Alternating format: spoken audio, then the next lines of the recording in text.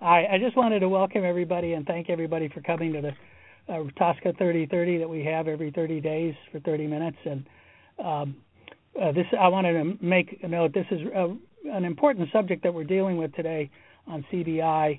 And I wanted everybody else to know that this is an area that you, Adrienne, have been working very intently on for the last 24 or 30 months since the adoption of the changes to the Toxic Substances Control Act. So the group that is participating today is very fortunate to have your expertise and insight into what's been going on here. Go ahead, Adrienne. Thank you, David. And there have been some really significant developments in the past few months, really just the last handful of months. One of the important things that happened recently was EPA's publishing of sanitized Section 5 filings in ChemView. So these are the redacted versions of the filings that people submit under Section 5 of TSCA. In parallel with that, EPA is now publishing detailed information on the current stage of each Section 5 case. So this applies to PMNs, significant new use notices, microbial activity notices, and LVEs as well. EPA also released a new policy on TSCA CBI notices of deficiency in July. Basically, it said it was going to stop issuing these notices of deficiency and can release information that was claimed confidential but for which it denied a confidentiality claim without any opportunity to correct the substantiation or appeal the decision within EPA. So that's very important. And it also in April released the long-expected Chemical Identity CBI Review Plan for chemicals that are active and listed on the confidential portion of the TSCA inventory.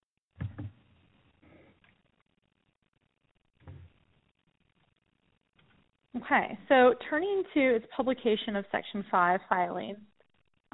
These are in ChemView, which is an online tool, and I have just a screenshot there for those of you who aren't familiar with it. And now you can search online in ChemView for a PMN number and see all of the sanitized filings.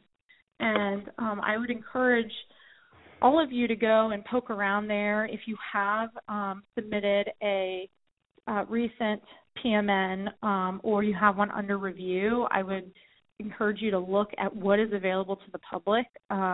You'll see that it includes not just the PMN, the redacted version of the PMN form, but also all of the attachments and even proposed or recommended Section 5 consent orders. So this is all now at the fingertips of anyone who's interested, can go online. And Adrienne, mm-hmm. If I might just jump in here, with the Section 5 consent orders showing up on this screen, it becomes increasingly important for people to pay attention to those draft orders before they sign them and make sure that everything that is relevant to their CBI claims is redacted. That's an area that I think we in the past have seen maybe not sufficient attention to detail. That's right, and EPA can make errors just as the regulated industry can in inadvertently failing to redact information that should be CBI. So also the critical piece here is that all data is published as it's submitted to EPA.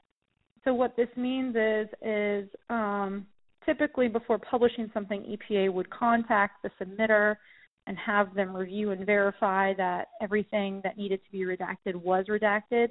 That is not the case now. Submitters have one shot at verifying CBI redactions before filing something, or they risk disclosure of that information. So there's just a lot more pressure to make sure everything is perfectly redacted when you submit it. And again, if you're not real familiar with ChemView, or even if you are, I had to kind of look around how to do this. but there's an advanced search option, and that's where you can just type a PMN number in the document information search bar and pull up all the information that EPA has published on that PMN. Okay, in parallel with this, EPA also developed what is supposed to be a real-time Section 5 case review tracking table. This is also publicly available online. So it has more detailed information than ever online on each Section 5 case under review. So it'll have the current stage, whether it's at the very beginning of the process when EPA has its scoping meeting regarding Section 5 filing, or a little bit later when the focus meeting occurs. This is when EPA has done its preliminary exposure and risk assessment, and they decide whether there are any risks that need to be reviewed in greater depth during what's known as the standard review process. If a Section 5E consent order has been recommended or executed, that'll be noted in this table, and there's also codes for when a Section 5 filing is invalid, which typically means incomplete or has been withdrawn. And interestingly, it also includes links to certain information in ChemView. Most of the links I saw were for consent orders, but it doesn't mean EPA will be adding other types of links as well, like to the PMN filing. So again, if you have a PMN under review, you may want to check this table just to see if it's accurate, what the time, if there is any time lag, and what the update is.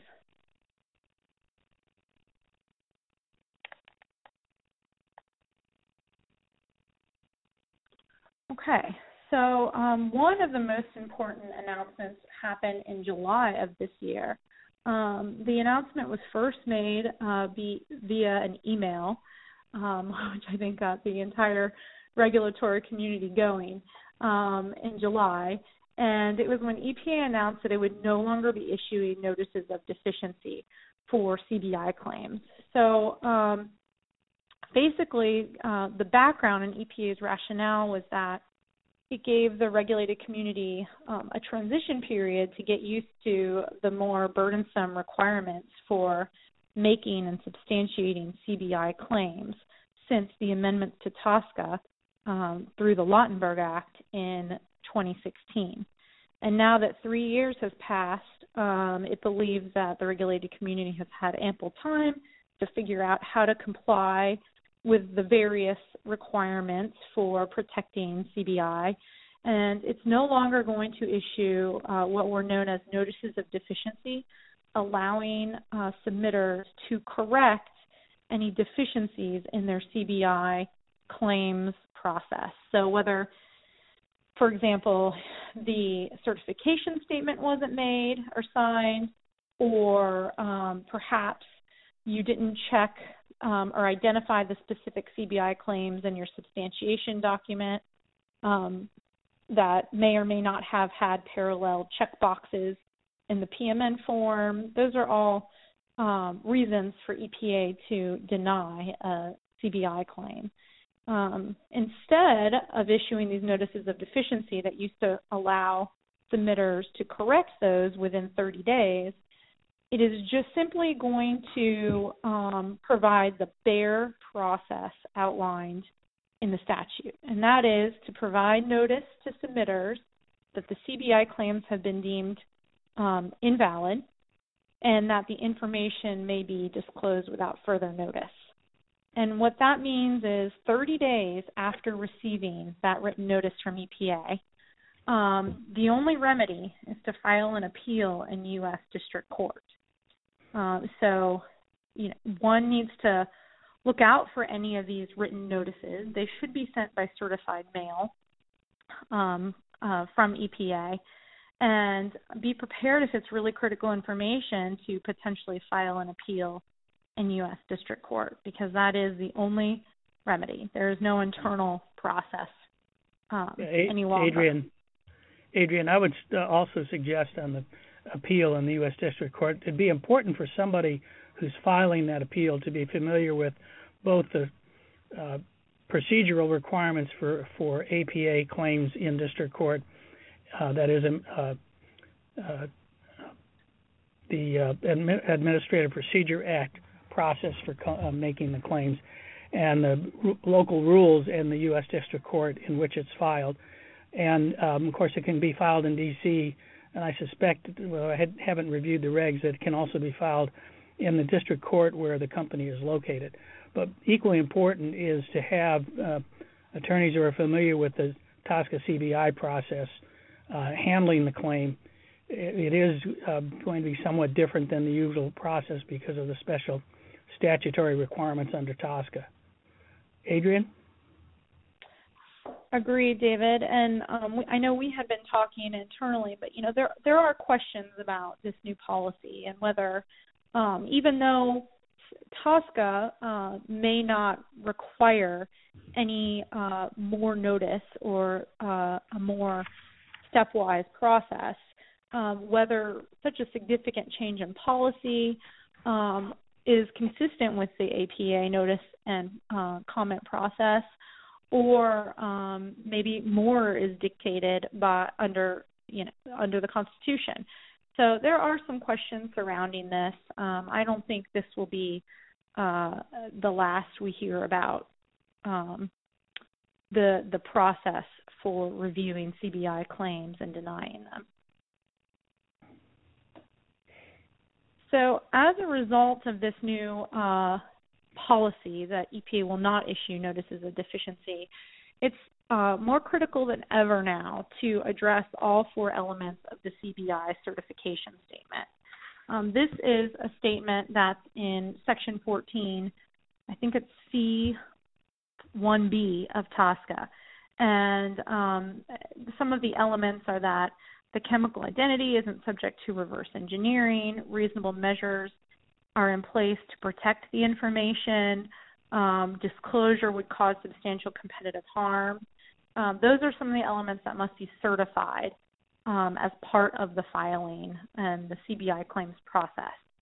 It's also critical that you clearly identify each claim and substantiate each claim. You can do so by grouping claims that have the same justification, but all of that needs to be done with the filing up front.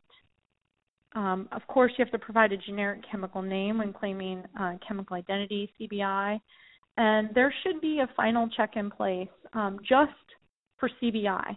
I think it's so multi-component now, and it's so critical to get it right with the initial filing that, new processes may need to be in place for companies to address CBI as part of, the routine TSCA workflow.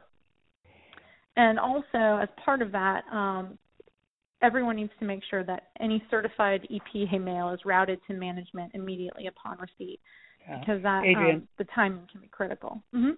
Yeah, I would also suggest that people should do a plan before all of this gets too far down the road, and set up a management system as part of their management system in TSCA to identify who should be the person to receive these kinds of notices and who should be involved in discussions about how to handle the notices. This is one of those situations where once the information confidentiality is lost, it's gone forever, and that can cause serious problems. Also, Adrienne, we've had a couple of questions. One question I think we can answer right now. If you find a CBI issue during the review period, can you revise it without going public? I think the answer to that is yes, but you've got to notify EPA and make sure you get the information into their hands. Your thoughts, Adrienne? I agree. I think it depends on if EPA has already released the information. Because of this effort to do everything real time, it is possible that EPA could have already published what you initially submitted in ChemView. So timing is critical, for all of these issues. Yeah, I think that just reinforces the need for people to pay attention to this before the submissions are made and make sure the CBI substantiation information is solid and rigorous and robust in terms of supporting the claims that are being made. I've got another question here, Adrian. Can a distributor hide disclosure of specifics of a SNUR, such as TSCA name, accession number, and PMN identifier? I don't think that the specifics of a SNUR can necessarily be withheld, because that essentially is public information anyway.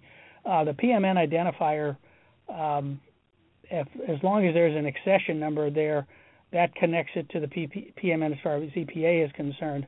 And if the PMN identifier hasn't been disclosed, anything that is any information, I suspect, that has not been disclosed that the company can substantiate a reason for claiming a CBI should be able to be withheld. But public information like SNURS and TSCA, the TSCA generic name, will have to be disclosed. Your thoughts, Adrian? Agreed. And typically there's a default provision in the SNUR regulation, 40 CFR Part 721, that requires downstream notification of a SNUR applicable to a chemical in the product. So typically this is done through the SDS, and those downstream notification provisions require the identification of the chemical as it is identified in the SNUR. So if it's some SNURs can have confidential chemical identities protected, so they'll just identify the chemical by the PMN rather than an accession number rather than the confidential chemical identity. But whatever information is public in the SNUR, like you said, David, will need to be communicated down the supply chain. Yeah. The last question we can cover real quick is, will the CBI letter from EPA go to the technical contact? I suspect that's who it will be addressed to, but we can't be sure. Adrian, I don't know of anybody who's received that letter yet, but obviously that's the technical contact, and anybody else identified in the PMN as a potential contact should be alert to the possibility of receiving the letter. Adrian, I think the other questions we've got we can answer as we go forward. Yes, and I would just add to the technical contact question, you're not limited to one technical contact. You may want to have someone who knows the chemistry, but also someone who's on the regulatory side as well. Okay, moving on.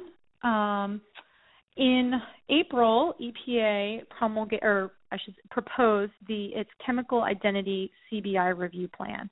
So this is the plan that's required under TSCA for EPA to methodically review confidential claims for chemicals reported in Form A Notices of Activity as part of inventory reset. The comments were due on June 24th to this plan, but as we'll see, there'll probably be another opportunity for comment. The main requirement is substantiation for those chemical identity claims, and this is required by all manufacturers, importers, and processors that filed NOA Form As. This was last year when those were due, within 90 days of the final rule. So again, this is for previous Form A NOA submissions. It does not apply to Form Bs. EPA requires that Form B chemical identity claims be substantiated within 30 days of filing the Form B, and those will be reviewed on a rolling basis. So this is only for previous Form A submissions. And the statute requires that the final rule be promulgated within a year of EPA's initial inactive inventory, and that effectively is February 19th, 2020. So we're looking at, if EPA meets the deadline, we're looking at a March, April, May compliance deadline for substantiation for Form A chemical identities. Right, which suggests, Adrian, that people should be looking at their Form As now and preparing the substantiation so that when the rule goes final in February, they're prepared to file it as quickly as possible. Adrian, we had one question about the CBI for the chemical identity. The question is, if you patent a chemistry or molecule, can you claim CBI? The answer is yes. The inventory is a list of chemicals in commerce in the United States. The fact that there's a patent for a particular type of chemistry or molecule does not mean that it is in commerce in the U.S., and therefore the fact that it's a patented identity does not mean that it cannot be claimed confidential for purposes of the inventory. At least that's the position I would strongly advocate, and I don't think EPA has suggested anything differently in the last 30 years. Adrian, is that your understanding as well? Yes, absolutely. That's a great question, though. It does come up from time to time. Right. Okay. So taking a closer look at this CBI review plan proposal, EPA in that proposal talks a little bit more about the 10-year protection period for approved CBI claims. The 10 years is the statutory requirement, but EPA clarified that is going to start from the date the first person asserted a claim after June 22nd, 2016. So if there are multiple manufacturers claiming a single chemical identity as CBI, it's going to start from the date the first person asserted the claim. It's not an individual the 10-year isn't triggered on an individual basis. It also proposes an exemption if the chemical identity was previously substantiated in the last 5 years. Now, the way that exemption is applied is a little bit different depending on whether the substantiation was voluntary in the NOA Form A.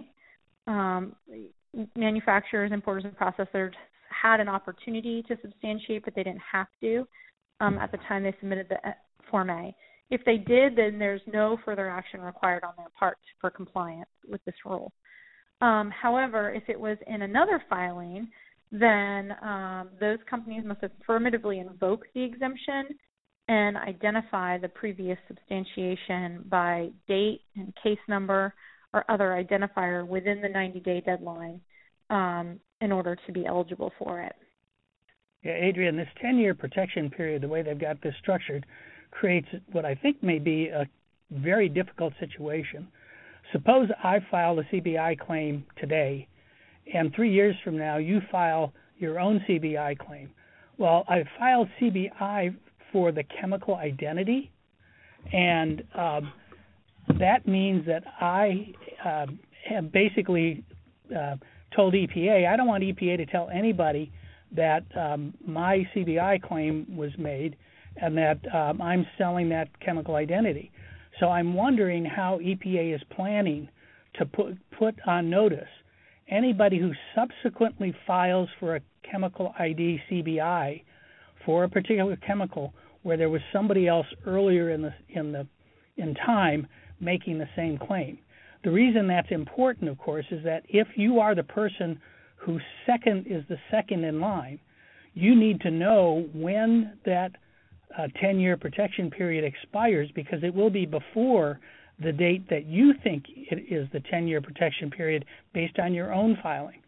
So that seems to me to be one of the things that industry should raise with EPA in terms of how they're going to handle that disclosure and that information. We've run into similar situations in the past where a significant new use rule was issued for a chemical that had been submitted as CBI. Others had submitted CBI previously, and of course the significant new use rule in our situation came as a complete surprise, in particular because we didn't know that there was somebody else who had filed the identity as CBI previously. So this raises some interesting sort of administrative questions and just practical problems in terms of finding out when these protection periods expires. Adrian? Agreed. Actually that leads us perfectly into our next slide. So if EPA approves the chemical identity confidential claim, it will assign it a unique identifier. And the unique identifier is based on the year and the order in which the claim was approved.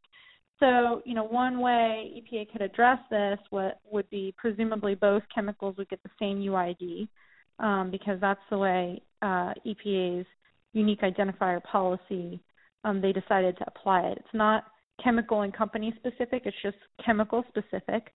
So both companies should have the same UID if the chemical identity is the same. And then that date, that year date, presumably would be based on the first claim, CBI claim, rather than the one 3 years down the line. But again, it's all in how it's applied. So that it could raise some interesting administrative questions. If EPA denies or rejects the CBI claim, again, it plans on sending the 30-day written notice of denial and disclosure to the submitter. And EPA is proposing that if you fail to file a substantiation at all within 90 days, the compliance deadline, this could result in immediate disclosure of the chemical identity without any notice at all. And that's because it's interpreting the failure to comply with the rule as a waiver of the claim. And so they have no obligation, if you waive the claim, to issue any sort of written notice. EPA is supposed to complete all these chemical identity CBI reviews by February 19th, 2024.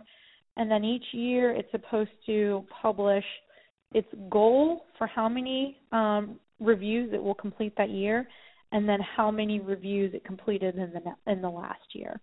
So this will be done, looks like, on a rolling basis once the substantiations are filed. Okay. Just about, I would say, a few days after EPA proposed the CBI review plan rule, the D.C. Circuit issued its opinion in a case that challenged EPA's original inventory notification active-inactive rule.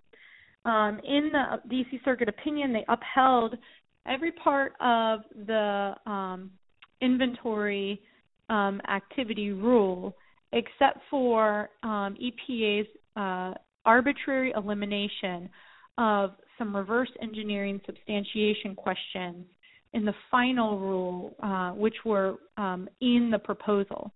So the proposal required submitters to show that a chemical identity is not readily discoverable through reverse engineering by asking a few questions. Now, those of you who are fairly familiar with the CBI process will recognize that this is one of the questions that you must certify as part of that four-pronged certification statement. But EPA did not require it to be further substantiated in the final rule, even though it had proposed these questions. So EPA either needed to explain why it wasn't requiring them in the final rule, or to in fact include them since they were part of the proposal. And some of these questions relate to, what the form of the chemical substance is when it leaves the site of manufacture. Can the chemical, is there some sort of analytical method that can discover the chemical identity? And there are definitely some substances that are not readily discoverable through reverse engineering. These are UV. Mm-hmm. Go ahead, David. Adrian, if I could, this reverse engineering business is somewhat, in my mind, oversimplified by people like EDF. Just because there's a chemical method to analyze a chemical and identify it as part of a mixture or a compound doesn't mean that the actual product that's being made can be reverse engineered. And that, it seems to me, is the real gravamen of the questions that needs to be answered. Adrian, if you can put the next slide on, we're just near the end of our time, so we want to make sure we get to the strategies going forward. So I do think this is one subject, though, that does bear input from the regulated community and very strong comments by the community about why reverse engineering questions like the ones they're asking are somewhat superficial when it comes to protecting confidentiality of trade secret and other confidential information. And I would offer anybody on the call who's interested in participating in a group to file comments on this should send us a note back to the TSCA 3030 contact, and we will send out a summary of what we think might be done in this regard to that group, and then if we have enough folks interested, we'll schedule a conference call to talk about whether it would be worthwhile to go forward and what it might cost and what might be involved. Adrian? Yes, and to David's point, EPA is supposed to issue a supplemental notice of proposed rulemaking to address this decision on the reverse engineering issue. That's been sent to OMB for review a few days ago, so we should be seeing that in the Federal Register in the next few weeks. And again, it's an opportunity for industry to get together and comment on that issue.